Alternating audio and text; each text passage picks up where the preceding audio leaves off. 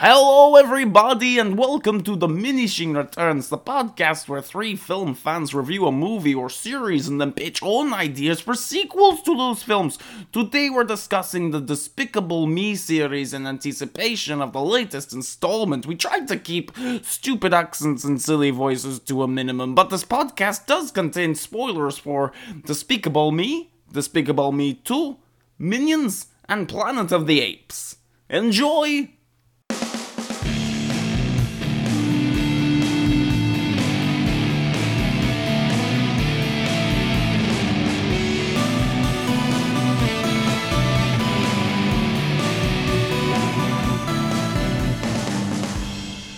Ooby-doo banana.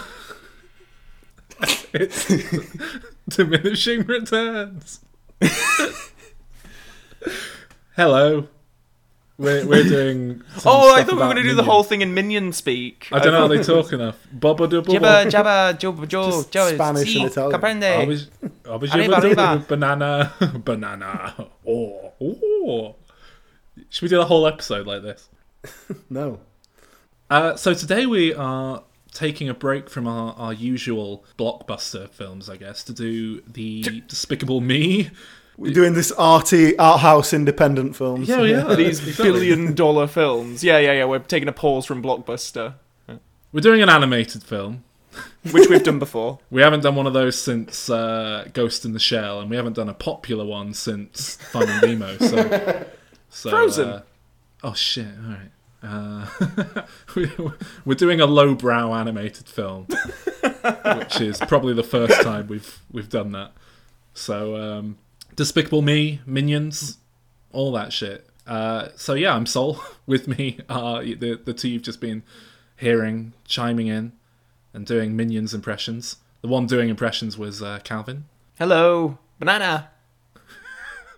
and the one who doesn't do impressions because he's just too much of a grumpy Gru is Alan.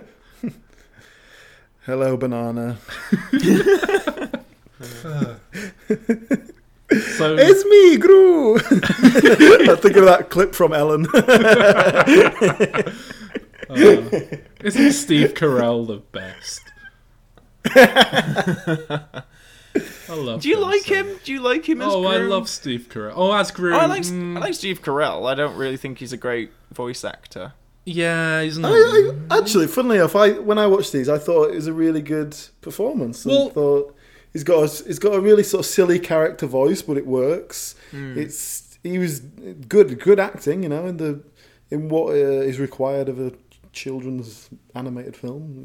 Well, if we're going to jump right in to voice acting, I'd like to bring up the fact that these films are quite distinct from the majority of animated kids' fare that's made these days because of something that I think we touched on in the Finding Nemo episode way back when. But so many of the actors, big-name actors doing voices in these films, like, put on a voice and adopt a persona and actually do some, like, traditional cartoon voice acting, which is quite unusual. Like DreamWorks never really do that. I think Jack Black and Shark Tale, I pointed out last time, was the one instance I can think of it being done in the past. And yeah, in this film you've got Steve Carell doing a silly voice as Gru. You've got Steve Coogan as various people, just going back to his voiceover days. You've got Kristen Wiig doing a variety of people with slight voices put on. All the villains are people doing a voice. It's quite unusual for the I type mean, of I'm kind film of with that you it until is. we get Sandra Bullock in Minions. I mean, we'll get Russell there. We'll Brand. get there. But playing an old man. I can't stand it. I thought Russell Brand was alright in this. I mean, as well. no, but It was terrible. in terms of even if you of didn't the like him, he was performance. doing a voice. Yeah, he was doing it, but it wasn't good. I mean, I agree. It's like Russell Brand wrong with sounds it? I like thought a it was young fine. man doing an old man's voice in that role. Yeah. It should have sounded older, but I mean, yeah, but it just from a creative point of view, it's odd that they hired people to. John Hamm, even in Minions, he was doing like a full blown character and voice. It's just He was odd great. that that's... oh yeah, it was Benjamin Bratt for me because I didn't even realise it was him until I looked at the credits afterwards.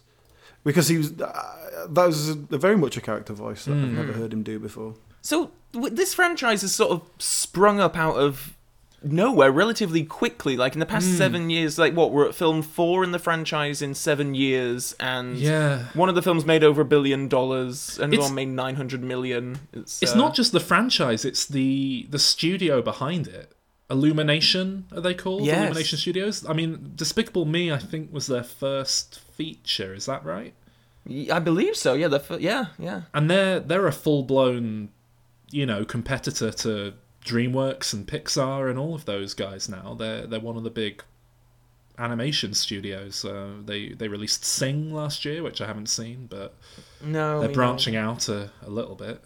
I think they're quite financially successful, if nothing else. And are we all agreed that a part of that is because I'm not sure if Gru is the reason, it's the Minions themselves, right? Well, like they are the breakout stars of this whole franchise. In terms of merchandising, they are. Yeah. I don't really understand the Minions because they're like what, like you see them everywhere now. Like you'll see a car parked with a Minion like bobblehead in it and a Minion air freshener and a Minion like tire flap or whatever, and.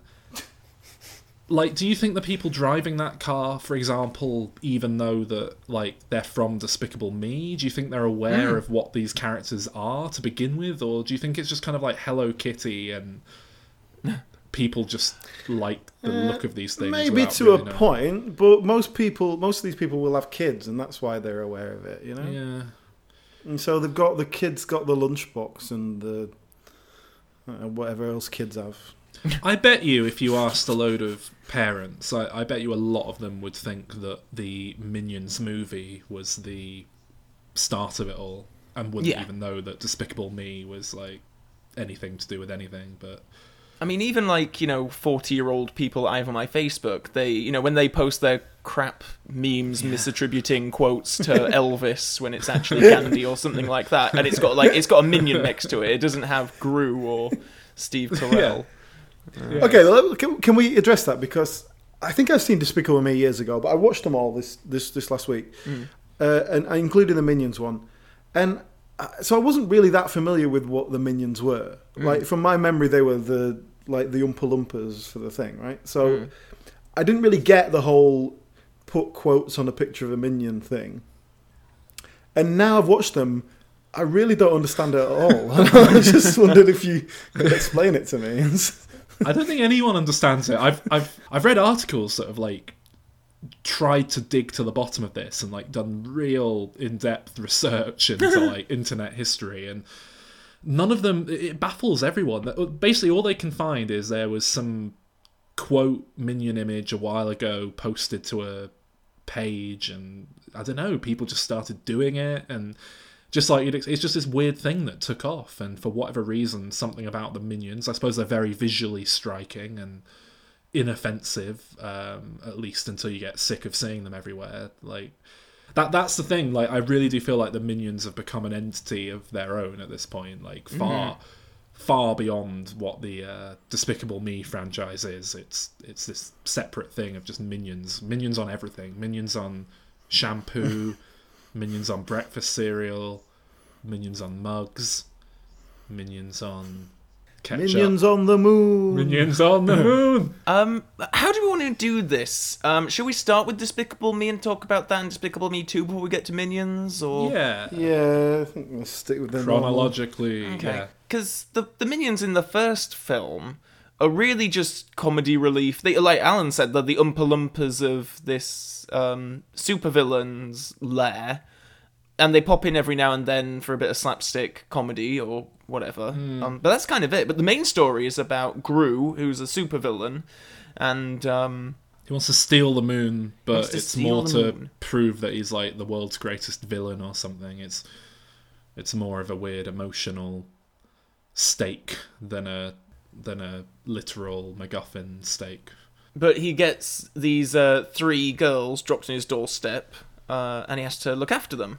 3. Well, no, he goes out and gets them. Does he? Yeah. It's not like he's like he didn't inherit them, and then he has to learn it.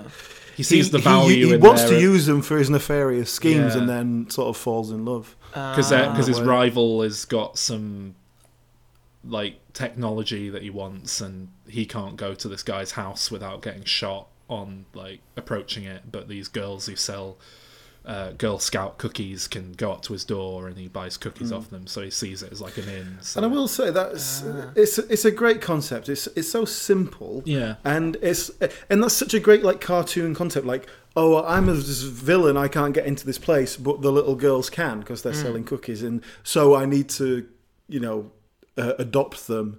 I think it's a really great concept. I think it works nicely, and I must admit, when I was watching these films, it was such a relief. Like I just watched all the Transformers films.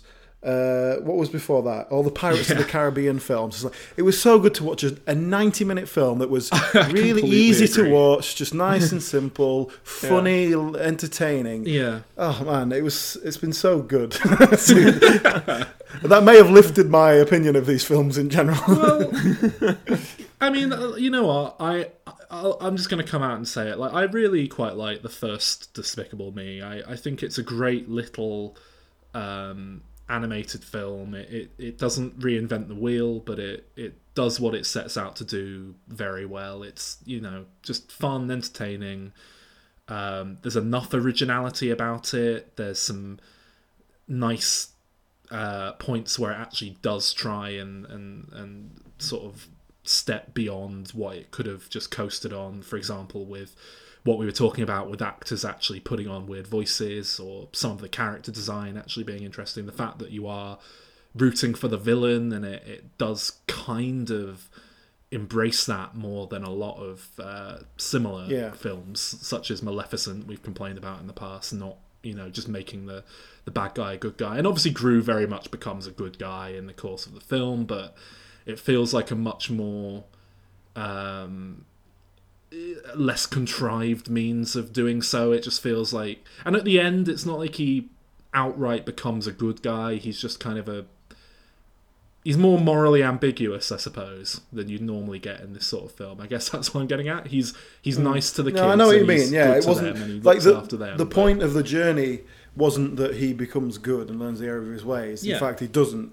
He just fails at what he's trying to do. But because the heart of the story, the emotional storyline, is him kind of finding this other part of his life that he can feel proud about, or other avenues to feel love and affection and to vindicate his life, rather than this villainy. And so he kind of turns away from that because he doesn't need it anymore. Rather than there's no moral questions ever really posed in this film. Yeah, which, like you say, it's quite nice just to keep that a bit different to how you normally expect it to play. Should we talk about the cast a bit then? So obviously Steve Carell is the voice of Gru. So I mean, how do we feel he does? Because he is doing this kind of Dexter's Laboratory kind of voice for the film, which I could see being quite grating for a lot of people. Yeah, it was for me. I liked it. I was not a fan. I think I think you can tell Steve Carell is like having a really good time. And I think that does inject something into the proceedings. Like, certainly I'd say there's more about his performance here than in a lot of other animated stuff that he's done. Over the Hedge, for example, he never really has much of a chance to, I don't know, just be Steve Carell.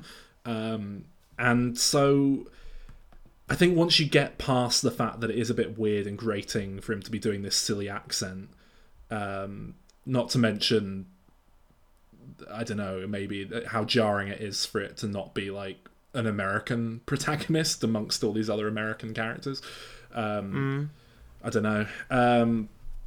Once you get over that, I think there is a lot of, like, at the end of the day, I do think Steve Carell is a phenomenally talented actor, and I do think there's a lot of subtlety and nuance to his actual performance beyond the voice itself.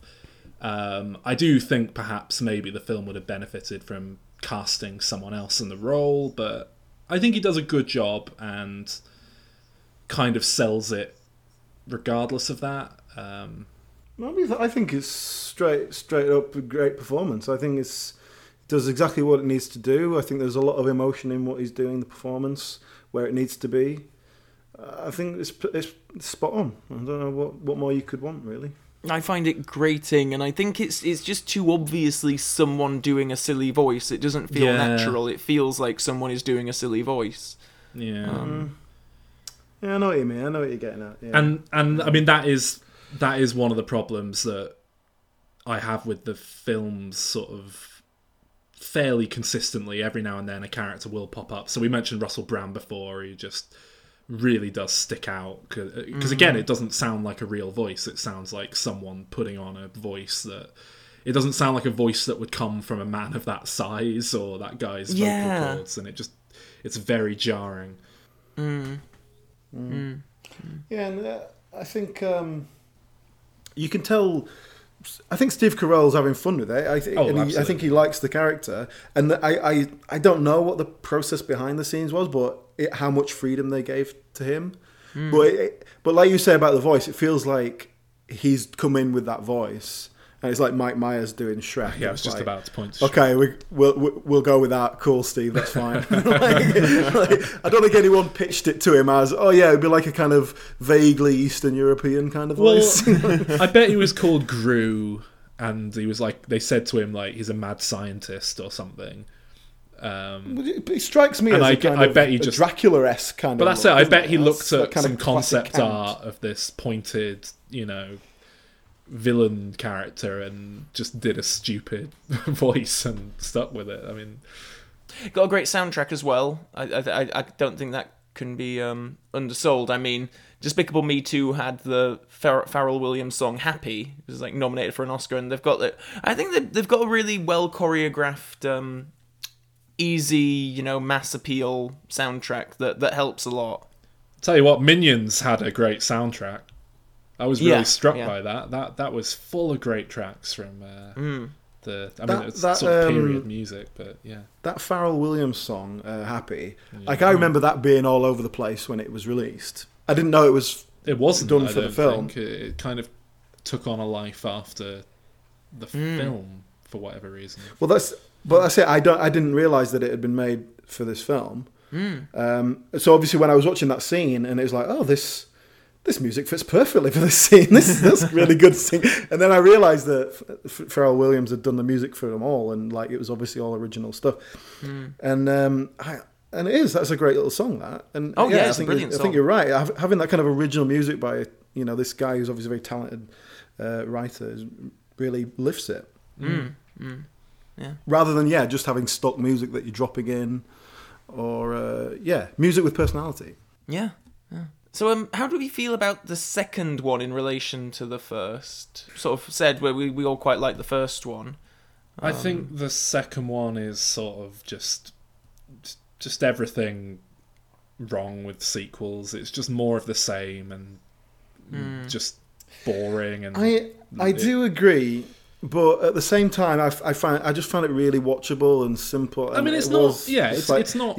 So it was less focused. It had less of a sort of story to carry it through. Well, it needed a proper villain. That's what I mean. It's partly they just couldn't really get away with doing the same. Like they had to evolve it to a degree to make it work, and therefore they go down this kind of. Gru's like a James Bond character now. He's recruited to this team to help out. I don't know, it's just kind of... And Minion fatigue had really started to kick in by the time I saw this one as well. I actually, I watched the first one and I thought, I like the Minions. It's a nice concept. They've got a lot of character. Yeah. It works. I put in my notes, let's see how quickly these get annoying. And to be honest with you, I got through it. I was fine with them. I watched the Minion movie as well. It's not the film's fault. It's the fact that they're just like all over Facebook being like, well, I don't know if I'm that having a cup of coffee first thing in the morning and stuff like that. I don't know if I'm as affected by that in my life as you are. Apparently, I keep those people away. I am. They really irritate me. You can't go into a shop without being affronted by just bombarded with Minions and nonsense just everywhere you go. You go to the cinema to see other films, there's Minions everywhere, and all the fucking promo is like generally not to the same standard as the films as well. It's annoy me. You mentioned Benjamin Bratt earlier, Alan. Yeah. Benjamin Bratt is not someone who I associate with being a sort of, a lively, fun character. Exactly. He's always kind of bland. Like, I probably best know him from Catwoman, where he's Halle Berry's sort of man to save in that film. He always pops up in these very bland sort of thriller action films. Well, I've seen him do comedy. Who he is? I've seen him do comedy where he's like a little bit sort of silly, but he's always like not the straight man exactly, but he's not knowingly comedic, He's kind of the naive one or the silly one. Like in Demolition Man, for example, he's in that. He's in Miss Congeniality. Oh, of course he is. As the kind of the sexy one in that. Yeah. But yeah, his character in here, I thought was really fun and great. Yeah, I like I say, I had no idea it was him. But my problem with that character is that it's a big character, great, but we need to see him that he is the villain right at the beginning, and then we can have him as the villain, someone to face off against. That's what the film was really missing, because they're trying to find the villain. It's lost. It's got no nemesis. It's got no kind of push. So that sort of felt missing for me in the script. Do you know that Al Pacino was originally the actor for this, and then he left due to creative differences? Wouldn't you just love to know what those creative differences were? Yeah, especially to say they clearly gave the other actors so much freedom to do what they wanted. Yeah. That is quite remarkable. I would love to know what he wanted out of the roles that made them part ways. Yeah. And this is... Steve Coogan is in the second one first, isn't he? He's not in the first one, but he's... Yeah. Because he comes back for the Minions film, but different roles, doesn't he? Yeah, and he's all over the trailer for the third one as well. Ah.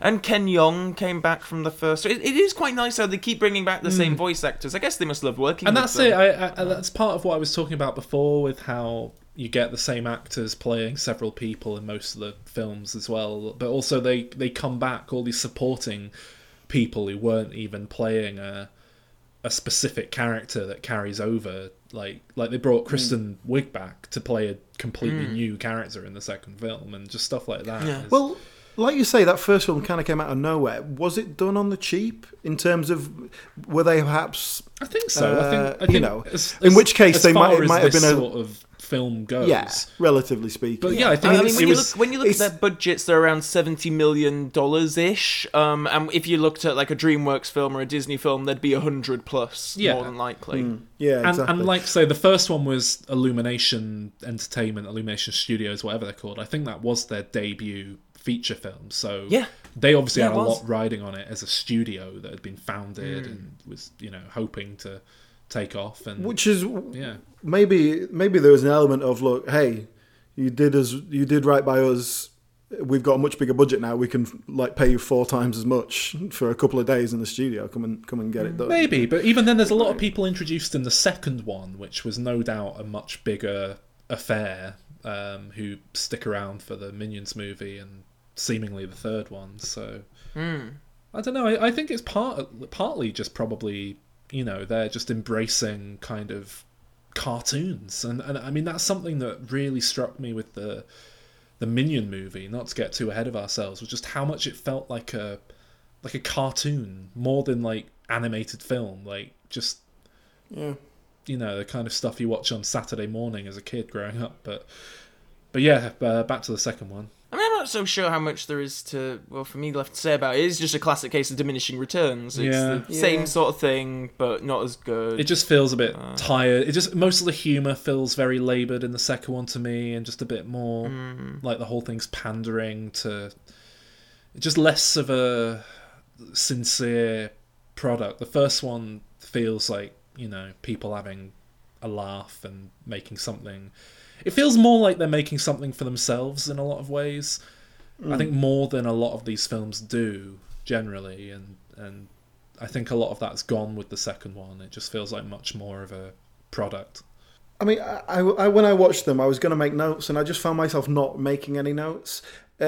and it wasn't because there was nothing to kind of comment on. It just passed so easily, and it was just and I didn't really feel the need to drag anything out of it. It was just what it was. But yeah, they consciously decided to capitalize on the fact that everyone knows the Minions and maybe doesn't know Despicable Me that well with the follow-up film, and we got the just spin-off. Just before we go on to it, there is something I want to raise about Despicable Me films, and this was my main kind of bugbear with them, which is you're gonna see me repeating things here that I've said about Disney, for example, but the message of the film, which in that first film, that message is the most important thing you can do with your life is have kids. Yeah. Because Gru is a failure, he's a bad person until he has kids. His mother isn't proud of him until he has kids. He's proud of him because he's got kids, not for anything he's actually done. And it gives his life meaning, it gives his life purpose. Yeah. And I didn't like that. Yeah, I did pick up on that. I think you can read it like, you know, it's you can read it as being about just having other people in your life and you know, loving other people and that sort of thing. I don't think you have to read it as directly having children, but I do know what you mean, and I was aware of that when I watched it, or rewatched it rather. And then the second one is about, okay, you need to be in love, you need to have a proper relationship, you need to get married. Those kids need a mother. Like it's all very much sort of maintaining this. Hey, look, this is the way we do everything. This is what society says you should do. Be the good guy. Get a normal job. Raise your kids right. You've got responsibilities now. Get a wife. It just doesn't sit well with me. And yet you like the films anyway. I think that's quite. Yeah, I think that's quite a statement, though, to say that you might not necessarily agree with the morals of it, but. Yeah. But that's it, because obviously I don't see anything wrong with having kids. I do. Well, maybe, but in this sense, in this sort of wholesome Americana sense, it's fine, and so it works as a plot, and it's kind of like, and as an emotional storyline, someone finding love is it works. Yeah, and I mean, one thing I will say is that I just feel like this is really reinforcing these cultural norms. No, you're right, but one thing I will say is that the idea that you have to have kids to give your life meaning is one thing, but it is pretty apparent that if you do have kids, it gives meaning to your otherwise worthless life. I know a lot of people who've got nothing going on in their lives, and then they have a kid, and suddenly it's like, oh, I'm a kid, oh, it's everything to me. Well, that's why people have kids. Yeah, so it's believable that, you know, when you give up on your own life, make you have himself kids. happy by having kids in that way. It's not an unbelievable arc for his character, and certainly in the first film.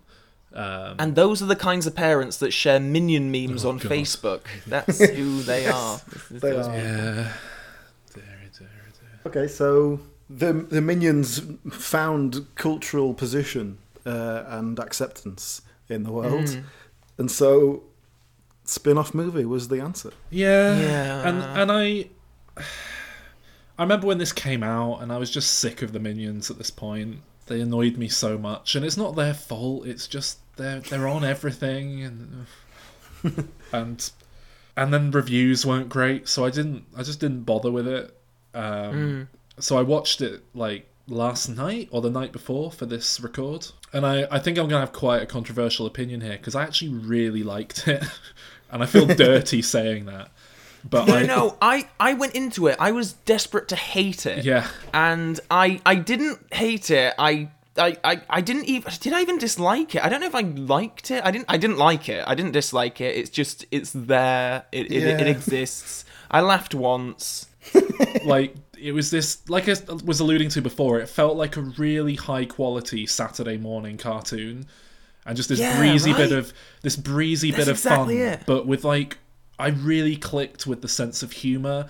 There was some really like dark edges to the humour in the film that I wasn't expecting. Stuff like when that scientist voiced by Steve Coogan kills his past self, and then they all just vanish, and there's just a man's corpse left on the floor. Like, stuff like that I thought was brilliant. And there's this, you know, they go to London, and it was one of these things where it just ticked so many boxes for me. You had this minion, becoming a giant kaiju monster stomping through the streets of London at the end. You had Steve Coogan playing a mad old Cockney. Oh, like it just you had so much stuff there that just did it for me. And the soundtrack for this one really did stand out as being surprisingly like loads of songs I love, but then songs I didn't even know before that I was like, oh, what's this?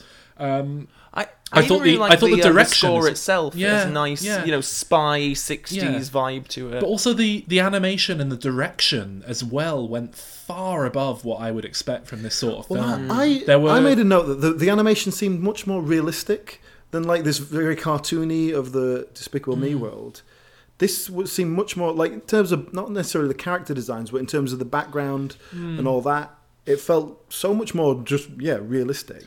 I mean, I just to you. I mean, I'm not an animation expert, really. I would guess that's to do with the budget, because they'll have had more people working on rendering the background that would otherwise be kind of, made a bit blurry and glossed over. But I don't know, just everything about it, like the opening sequence where you see these little, fish water things like clinging onto a bigger nasty fish, and I loved I wish the whole film had been them through time with Geoffrey Rush narrating it, to be honest. That whole opening montage of them with Count Dracula and the T-Rex. I would have liked that.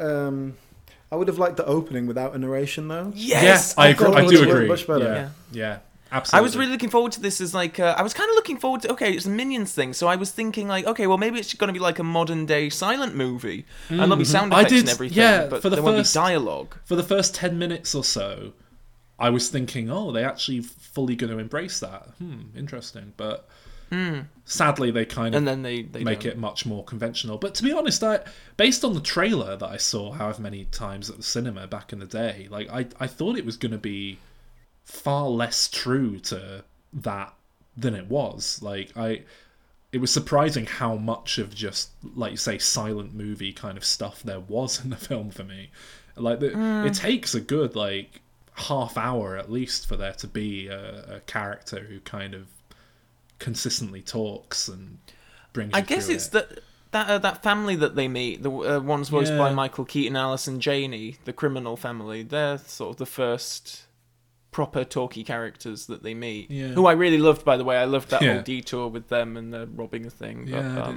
But when they eventually meet, because I guess the star voice of the film is Sandra Bullock, and I think she's absolutely terrible, probably one of the worst voice performances I think I've ever heard in a big theatrical animated. I wouldn't go that far. I mean, it's very sort of bland, just Sandra Bullock voice, but I don't know if the performance. How do you feel about her as an actor, just in general?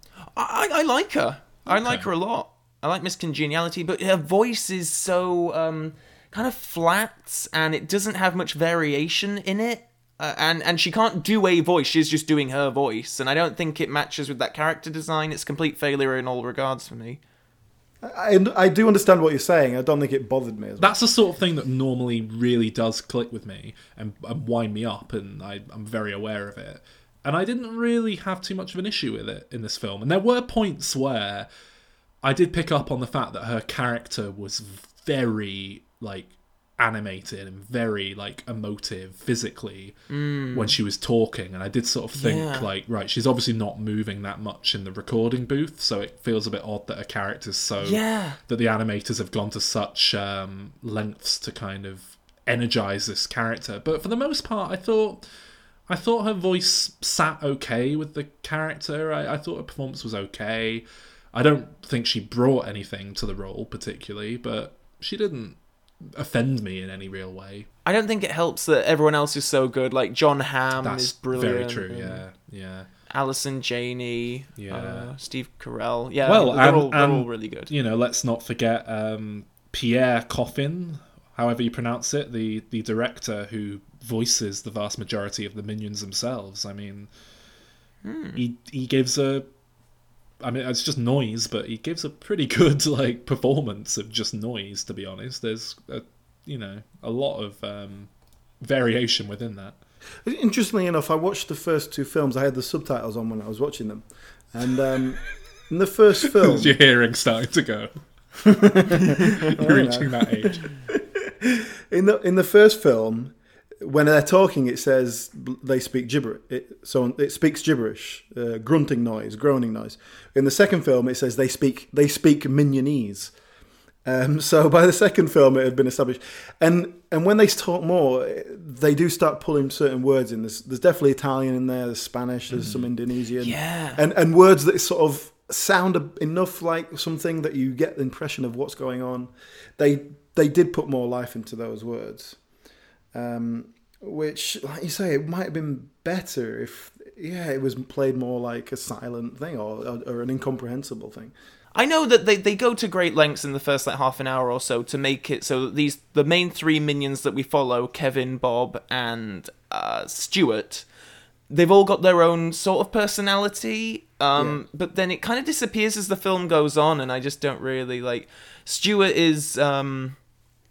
Stuart's the musical one. He's got a little guitar, and you get the sense that he wants to be a big star and all that kind of stuff. And then another one's a bit incompetent. I want to say Bob is the incompetent one. Yeah, but Kevin is like the leader. Like he's supposed to be like childlike, isn't he? He's more naive. Yeah. And at first I was like, okay, well maybe this is going to lead to some interesting stuff later on. And it doesn't really. It doesn't. I thought they were doing that. It just gave them enough personality so you could distinguish between them, and they're forming different actions. But yeah, it wasn't plot related, really, was it? Yeah. I must say I did prefer the first 15 minutes of the film when it was kind of like there's just 100 minions on screen at any given time, and you're just watching them like Lemmings, the old video game almost. Some of them were just dying, as far as you could tell, just like off screen, falling into chasms and stuff. And I like that. I like that the film was just so, just kind of glib and not scared to do that. Like I say, it had a surprisingly dark edge to it in some ways, and I just didn't think the slapstick was very good. Like, I've seen much better slapsticking in short animation and Pixar films, and even the other Despicable Me films. I laughed once, and I'm not proud of it. And it's when the minions are getting off the tube on the underground. Mind the gap, mind the gap. And then one of the minions goes, "Mind the gap." It really made me smile.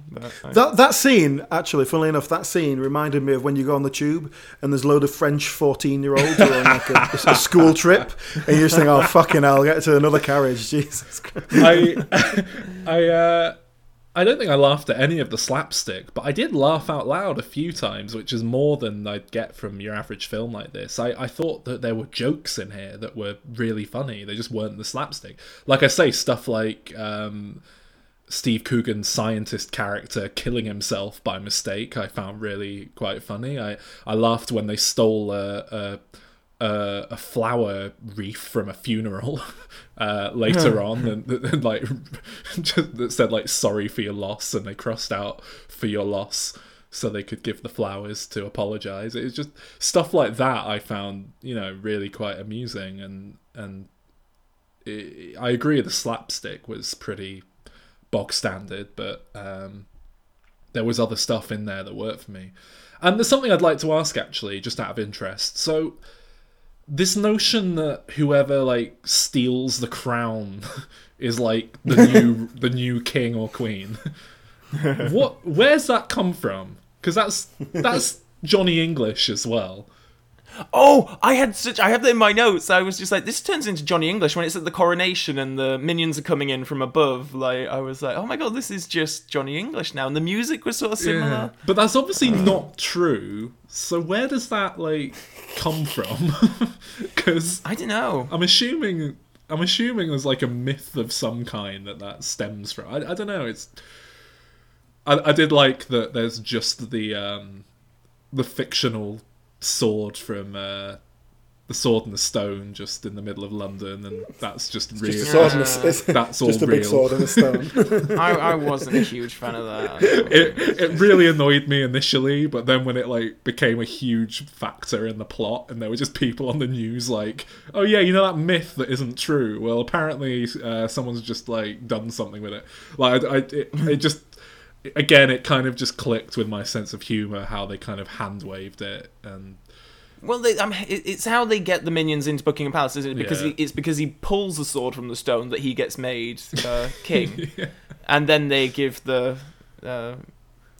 monarchy to Scarlet. Which does bring me up to follow up the complaints I made about Despicable Me. This film's all about not questioning your place in life, your station. Like the minions they're made to serve. That's their purpose. If they're not doing it, they can't even function. They get so depressed. And then even when Scarlet, the bad guy, turns on them, they're trying to make it up to her. And they're trying to give everything to her. The only time they actually fight back is when she literally tries to kill them. And then even when they succeed at the end, they just immediately find a new master and follow them.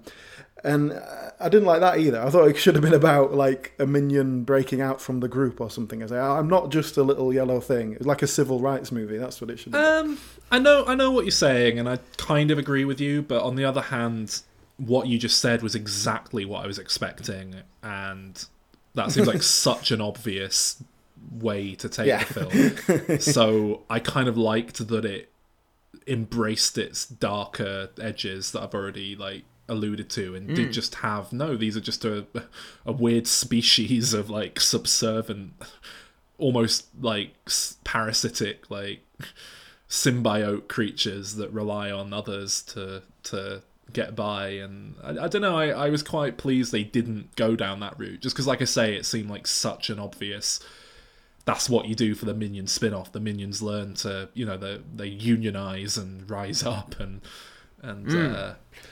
and what about if they'd had it where, like, a film about this one minion, and then right at the end he speaks and like properly, and then in the sequel they start a war for the planet.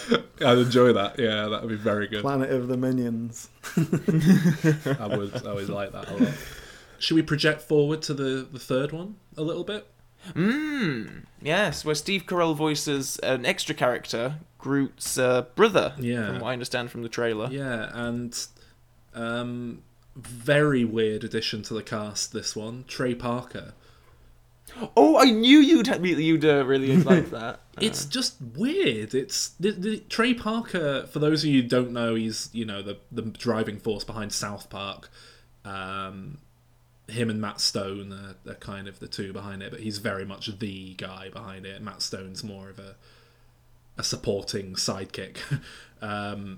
He's never really been involved in a project outside of his own creations before. I think he popped up in a low-budget trauma horror movie at some point, which was more of just like, he probably owed them a favour because they put Cannibal the Musical out on DVD or whatever.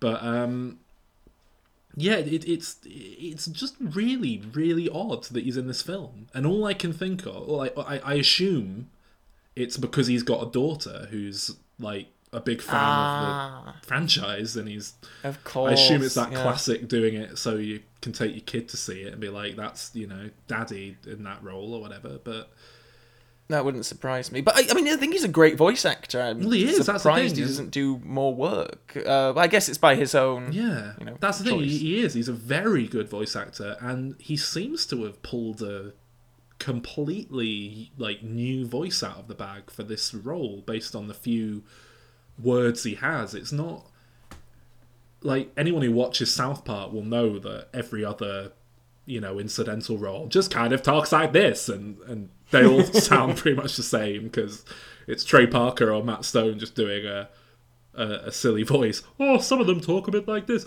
and this one in Despicable Me, just, I don't know, it sounds like he's just been saving a voice to pull out at some point. I don't know. I think it might just be his normal speaking voice, to be honest. Would explain it, but I'm talking about the performance as well as the voice. Yeah, I think I think it's one thing to have a good voice; it's another thing to actually be able to act absolutely. with it. And I think he really does act with it. Yeah, he does. Unlike Sandra Bullock. So sorry, I'll lay off. When we get to our miscongeniality episodes, which are coming never, I'll talk nice things about her then. So that was that. What now? Do we do some pictures or something? Yeah, shall we? Why not? Let's get right to it. Okay, well, Sol, why don't you go first? Okay. All right, so it's called Despicable Us, my pitch. Ah. It's a live action film. So Steve Carell and Kristen Wiig are doing like press junkets for Despicable Me 3. Just the tired old interviews, answering the same old questions again and again. The minions keep coming up, and Steve smiles and he answers politely, but about how great it is that they've struck a chord with the public. But he's holding back a grimace. He just doesn't quite get it. He's actually a bit annoyed that the things have far surpassed Gru's popularity, to the point that most people probably don't even realise that they originate from the films that he, helped originate and bring to life in the first place. But, regardless, he's happy that his films are so successful, even if the cheap, tacky way that the minions are just slapped on everything starting to, like, eat away at him a bit. So he makes his way to the airport. He's being sent to do another interview in character as Gru on Saturday Night Live, so he's going to go off to New York. And his PA has a personal emergency, so they can't come with him. But, Steve Carell's like... Is personal emergency a euphemism? No. For an orgasm? Is that a phrase? I don't know, it is now. Personal crisis. No, his PA's got a problem. They can't go with him. But Steve Carell's a good guy. He's a good bloke. So he's like, yeah, that's fine. Don't worry. Take some time if you need it. I'll handle myself. It's all right. I can get my own lunch. No, that's a euphemism. I can get my own lunch. Oh no, I can handle it. Both. Well, depends what he has for lunch. Anyway, in the airport, he's irked by all these minions he's encountering. There's someone in like a minion costume promoting like Subway sandwiches or something, and they're just on everything in the duty free shop, and like even the airport security have got like minion phone cases and stuff. So he seeks some refuge in the first class lounge, and there's this like high class businessman opposite him, and the guy's wearing a fucking Minions tie. And he gets so upset with that he leaves. And, I really like the idea. He goes to a fast food place instead of hanging out. So I thought where you were going with this when he was on the plane was he was going to look out and there'd be a minion on the wing. There's a minion on the side of the plane. Oh, that would have been There's fantastic. a minion on the wing. That would have been brilliant. No, he goes to the fast food place. They're giving away Despicable Me toys. A parent and child are holding up the queue because they've been given a Gru instead of a minion, and the kid doesn't want that, so that really upsets him. And he's had it, and he just, thankfully that the plane's boarding, so he just goes and gets on the plane. On board, there's minions all over the onboard entertainment system. They're showing the Minion movie and a Minions cartoon series just on a loop, and so he just can't get away from it. Is there a Minions cartoon series? Seems like there should be. There's a series of short films, but I don't think there's a series. But I might be wrong. You probably don't want to cheapen the brand. Yeah. You were being really complimentary about it 20 minutes ago. But they have put that fucking yellow thing on everything. Yeah. God. It's like what it was like to live through Simpsons mania in like the early 90s. Just all over again. Just yellow people on everything. Anyway, we carry on this way for much of the film. It seems like the minions are just reaching increasingly horrific levels of commerce. Everything in every shop has a minion on it. Every TV show is being replaced with minion remakes. Like Frasier, there's a Minions Frasier coming out now. Which just it's just the original audio, but like minions animated over the top, and they've like garbled up the audio recordings of Kelsey Grammer. So instead of going, oh damn, it's like, dude, oh what he did, like, all the songs in the chart are now sung by minions. No escaping them. So at the Saturday Night Live recording, Steve is ambushed by a sketch involving the Lonely Island dressed up as minions. And after the show, he goes to visit Andy Samberg in his dressing room just to say hi. But Samberg's still head to toe dressed up as a minion, which makes Steve laugh. But then he kind of, voices his distaste for the things in a kind of jokey way. He just sort of goes, to be honest, I don't really like them that much. But it completely backfires as Samberg just becomes inexplicably violent. And in this blind rage, he just starts smashing things and screaming, and Steve has to rush away. So he gets into a taxi to take him home from the airport on his way home. And the taxi driver asks him how he cut his forehead. And he laughs and just sort of says, "Oh yeah, I told Andy Samberg that I think the minions are being overused, but I'm not that into them." And he got really angry. And the taxi driver just goes like emotionless and cold. "But I love the minion," he says. And Steve is terrified. "The minion are love. The minion are life." And in a split second, Carell realizes that he has to get out of there, and he jumps from the taxi moments before it seemingly on purpose veers off the road and into a tree. And he staggers home injured to find his family and take them to safety. Everyone he passes loves the minion, and it terrifies him. He gets home and he starts to pack his bags manically. "Steve, what's wrong?" "Pack your bags, Nancy, we've got to go." "What? Where? Why?" "I can't explain, we need to leave, now." Okay. "Wake the kids and get them to pack too. We'll have to go to the holiday home so that I can just figure out what's happening." And they leave in Steve's car, packed like to the brim with their things. "Dad, I'm tired. This is important, we have to go." "Why?" "Because..." Then he hears a minion noise repeating, and a chill goes down his spine, and he turns to see banana. Ooh. Yeah. He turns to see his son. Doing a chill down Steve Carell's neck. I liked that. Ooh.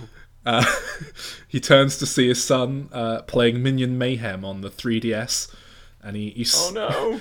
He slams on the brakes and throws it out the window, and they drive on. "Dad, why did you do that?" "We'll get you another one. You don't need it now. Here, watch a movie or something." And he forces a tablet into the kid's hands, and they boot up Star Wars: The Force Awakens. The car zooms on. A good hour's pass, but then Steve catches sight of something on the screen. It's this hideous, realistic rendering of a minion. Maz Kanata. No, the minions. They've even infiltrated Star Wars. And it's enough to distract him, so that when he turns back, he's about to hit a strange-looking cat, and he swerves, tipping the car upside down.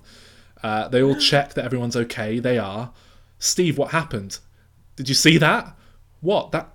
That yellow cat, Steve?" And so anyway, they're marching on, and their home that they're heading to, this holiday home, it's just a few more miles from here, so not long now. The early morning light's beginning to break, and they make their way into some woods. "Come on, it's just on the other side of the woods," he says to his family as they trudge through the undergrowth. Nancy Carell and the kids fall slightly behind Steve. She tells them that she's worried about him, and they shouldn't spend any time with him without her there as well, because she starts to question his sanity. So she's going to look for a way to get a doctor or someone to come and visit them. And then off in the distance, "Me want banana!" "Get down!" "Dad? Quiet!" "Banana! Boopy droop dop!" And a group of 5 men walk past as Steve and his family are ducking down in a bush.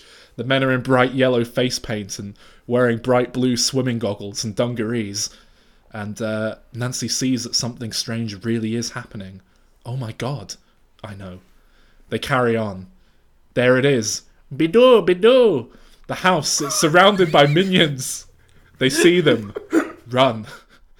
They run back into the woods, pursued by minion people. Normal minions, mime minions, cowboy minions, minions with empty mugs that want a cup of morning mud, coffee, whatever they call it. "We are minion, for we are many," they chant. They're eventually able to shake them as they hide in a small cave that's in the the undergrowth. Yeah, I know where we can go. Steve Coogan has a place near here too. Maybe he'll be able to shed some light on what's happening. They make their way to his home, and Steve Carell climbs over his high walls and makes his way to the front door.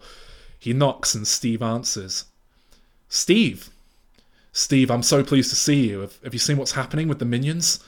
Steve Coogan goes dead-eyed and emotionless. His mouth opens wide, and he lifts his arm to point at Carell. He turns to run around, but he's surrounded by the other minions. They begin to move towards him menacingly. Then Carell has a thought. Hey minions, it's me, Gru! I command you to do my bidding! And they stop in their tracks.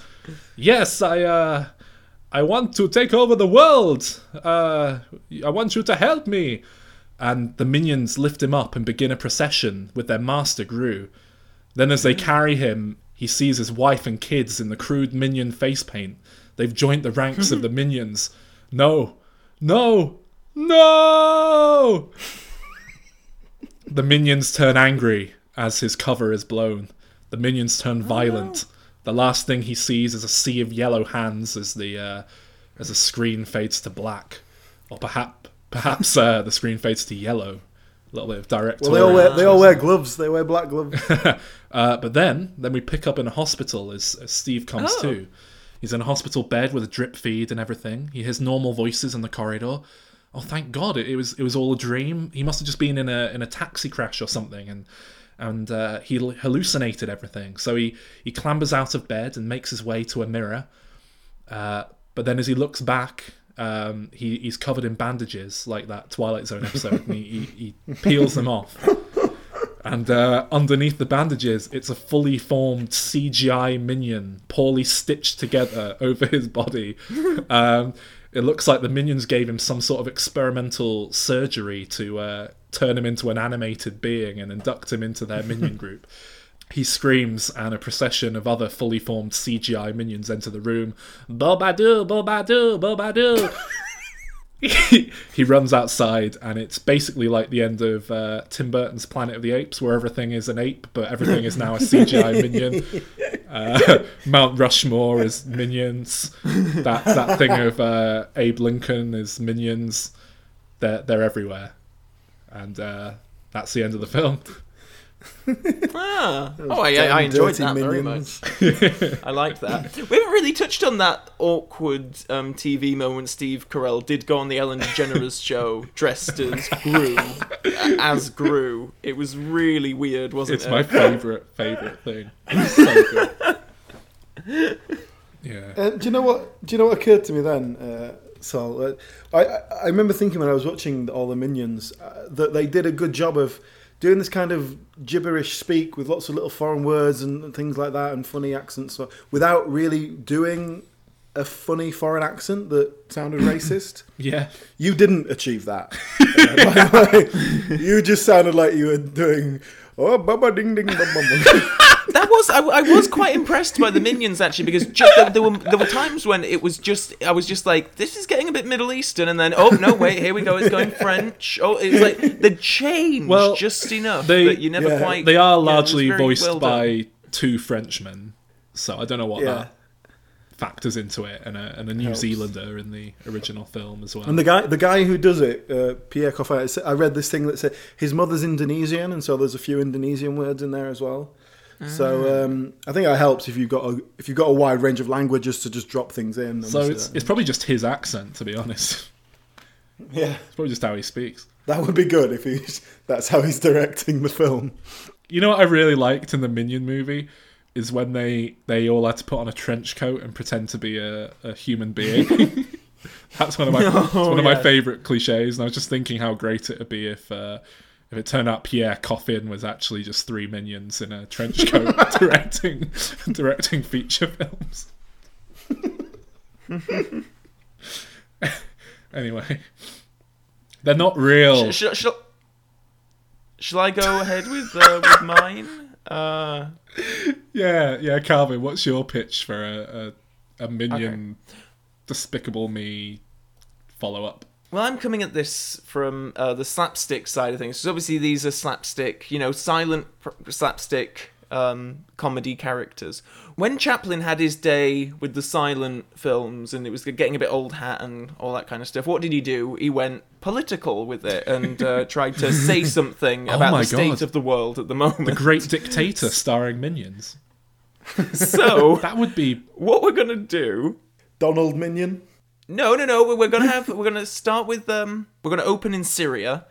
And there's a minion. Already, I'm nervous. There's a minion who is a gay barber from Chechnya, and he's in Syria, and he's fighting the good fight on behalf of the Russian side. Good fight, as in terms of like what he perceives himself doing, not what I personally perceive it as. It's not a good thing by my standards. Anyway, so he's fighting in this thing, and we have some slapstick comedy where he's trying to load up. Away. Sorry, he's my own joke. Much like The Great Dictator, which starred Charlie Chaplin, we're going to open with this minion helping fight his side's fight, but he's trying to like put missiles in things and it's missing, and he goes falling the other side and he blows someone up, and it's like a lot of slapstick in that. But he actually ends up saving accidentally the life of a wounded pilot, and then is concussed and has to go and stay in a home for a couple of decades, after which he manages to escape and goes back to his old life, which is in Chechnya, for he is a gay barber working in Chechnya. Now, at the same time, there is a minion that looks exactly like him, who is also Vladimir Putin, who is in charge of Russia. So we have, it plays like how The Great Dictator does, where the politician minion is having these political battles and stuff with neighboring countries and whatnot, and then the gay barber minion is facing prejudice and stuff. But the wounded pilot that he saved in the prelude, comes good and helps him get out of situations. He meets a woman. Oh no, he doesn't. He meets a bloke. Sorry. And, he meets another boy minion who he likes, and they Your lectrin's heteronormativity just spilling out there. Anyway, my film plays out pretty much like The Great Dictator does, and eventually the pair switch, the gay barber and Putin. And like how the end of The Great Dictator ends with Charlie Chaplin giving that really powerful speech? It's that bit in Minionese? No, actually, I just want to do that powerful speech. That's the first time that the minion's going to talk, and he's going to talk very eloquently, very beautifully, and just sum up the state of the world and prejudice and all that sort of thing. You're going to do that overused joke where he takes to the podium and goes, pardon me. Ooh. Anyway. Yes, we're definitely doing that. Okay. And we're going to end with, the soul of man has been given wings, and at last he is beginning to fly. He is flying into the rainbow, into the light of hope, into the future, the glorious future that belongs to you, to me, and to all of us. To you, to me.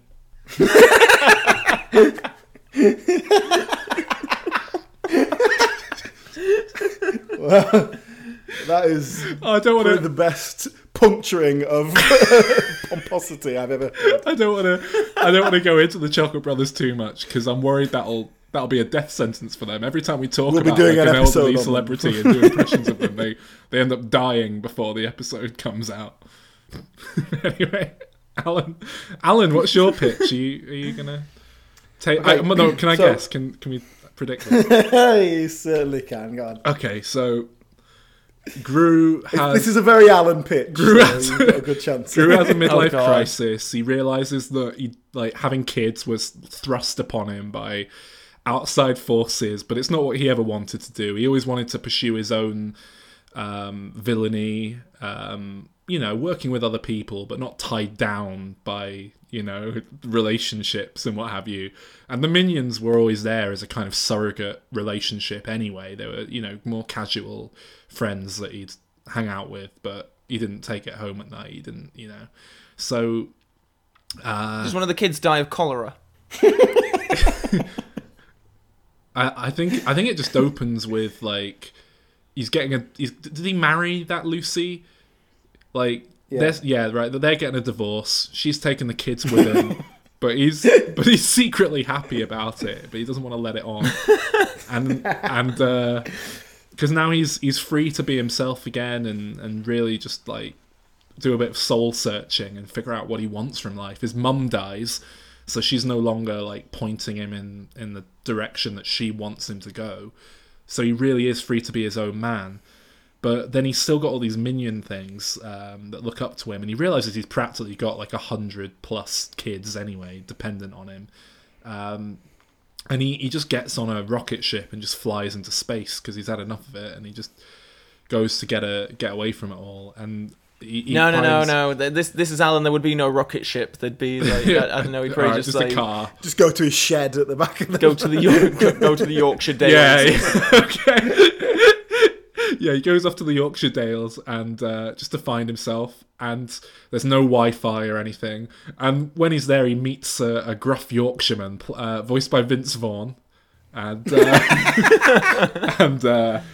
this gruff Yorkshireman, he's old and decrepit. He's a shepherd actually, and he looks after sheep. And Gru sees a similarity between him and the minions and the shepherd and his sheep, and he sort of connects with this old guy and the bond he has with his sheep, which is very, he cares for the sheep, but not really. Sheep are always falling in a stream and drowning, and it's not like he goes and saves them.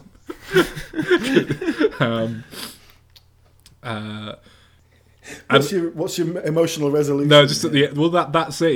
He has a moment of clarity, and then he goes back and he cages the minions and just starts like harvesting them and selling minion burgers for their wool. Yeah. I ran out of steam near the end, but I think that's pretty spot on, really. No. No? You're on the right lines there. Okay, so my pitch. First of all, we need to set up the main emotional storyline that's going to run through it. That is Dr. Nefario. He's got cancer, and he's dying. So because he's spent his whole life creating crazy inventions and potions and things like that, he's got no money to speak of. He can't afford healthcare. So, oh god, here we go again. So, Gru and the wife, they're helping him out as much as they can. They're having to put money into his healthcare, but this means they're having to tighten their belts. They can't take the kids out to fun fairs and all that sort of shit anymore. So, the kids, they don't know about the sick old man. They've not been told, so they just think their parents are being tight, being dicks to them. So, so that's your first storyline. So then running concurrently with that storyline, we've got Gru. Now he's a good guy. He's working with the Anti-Villain League, whatever they were called, along with the wife. He starts to get no more about what's going on in the villain world. We could have like a montage of them capturing bad guys and all that sort of thing. Then he finds out about this secret filing cabinet. He's not allowed to see it. So obviously he decides he wants to. He sneaks in and he finds a dossier in there about a guy called Dr. Mangle. Okay, so it turns out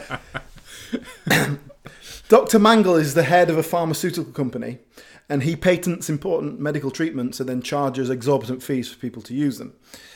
Now, Gru's been told he's not to do anything about this. He's not involved with this case, but he takes it upon himself to expose this villainous behaviour. So this is the action bit where he has to find proof of this bad guy doing bad things. And so he, that's your action bit, your comedy bit, your slapstick bit. So then he gathers evidence, he takes it back to his bosses, but they refuse to do anything about it. They say, stop snooping around, this has nothing to do with you, keep your mouth shut. So he senses something is wrong. So he goes rogue. He anonymously delivers all this evidence to a journalist, some major newspaper, and the journalist publishes it all. It's a big expose. Dr. Mangle is arrested, and there's a huge publicity about it. So back to the girls. They've decided that they're going to do whatever they want, even if their parents won't pay for it. So they're going to run away. They soon find themselves lost on the street. Now, before Gru and the wife can find them, they get found by a clown named Uncle Walter, who says they can stay with him if they help him with his magic act. Kids love magic, right? And Uncle Walter, he takes a particular liking. Oh, God. Uncle Walter, he takes a particular liking to the middle one of the kids. Oh, God. And he starts to tell her... I'm really scared where this is going. He's telling her that she has a special skill for magic. And no. he wants to show her all his special magic tricks. But he can only show her, and it has to be their little secret. Oh, no. Oh, stop. I want to get off.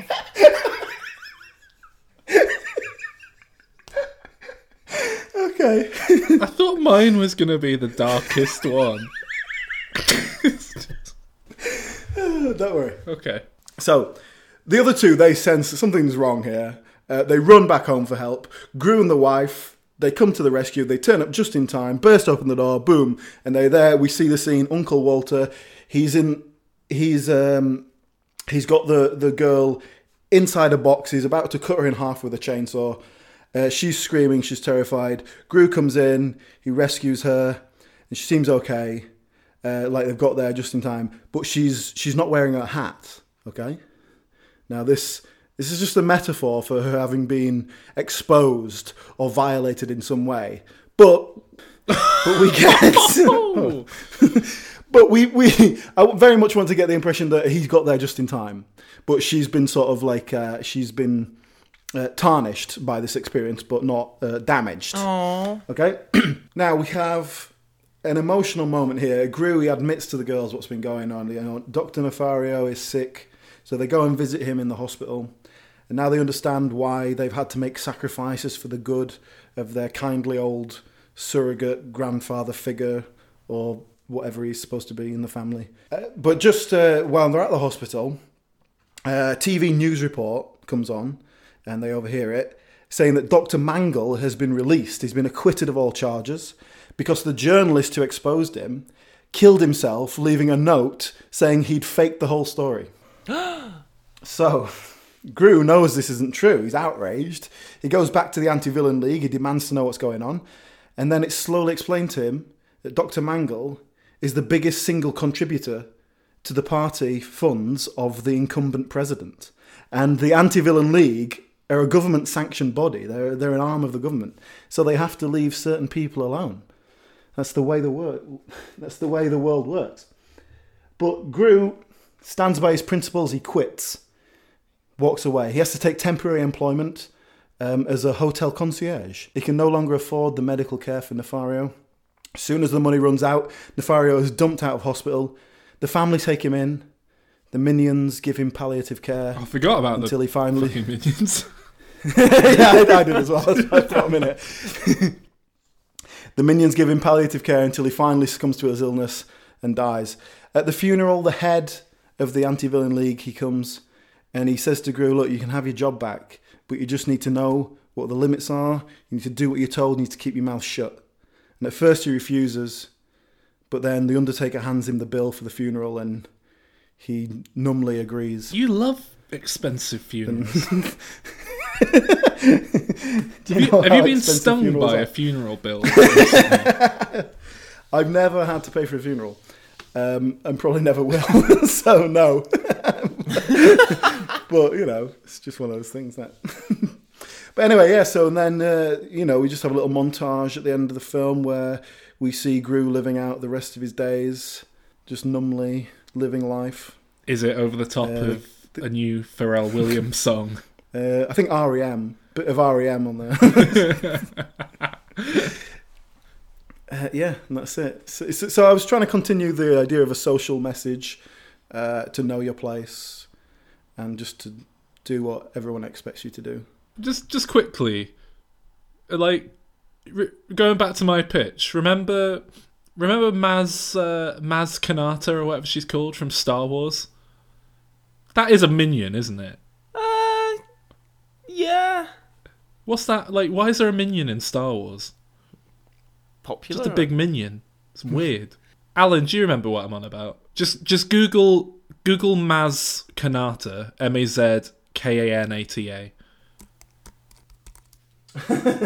Yeah, that's amazing.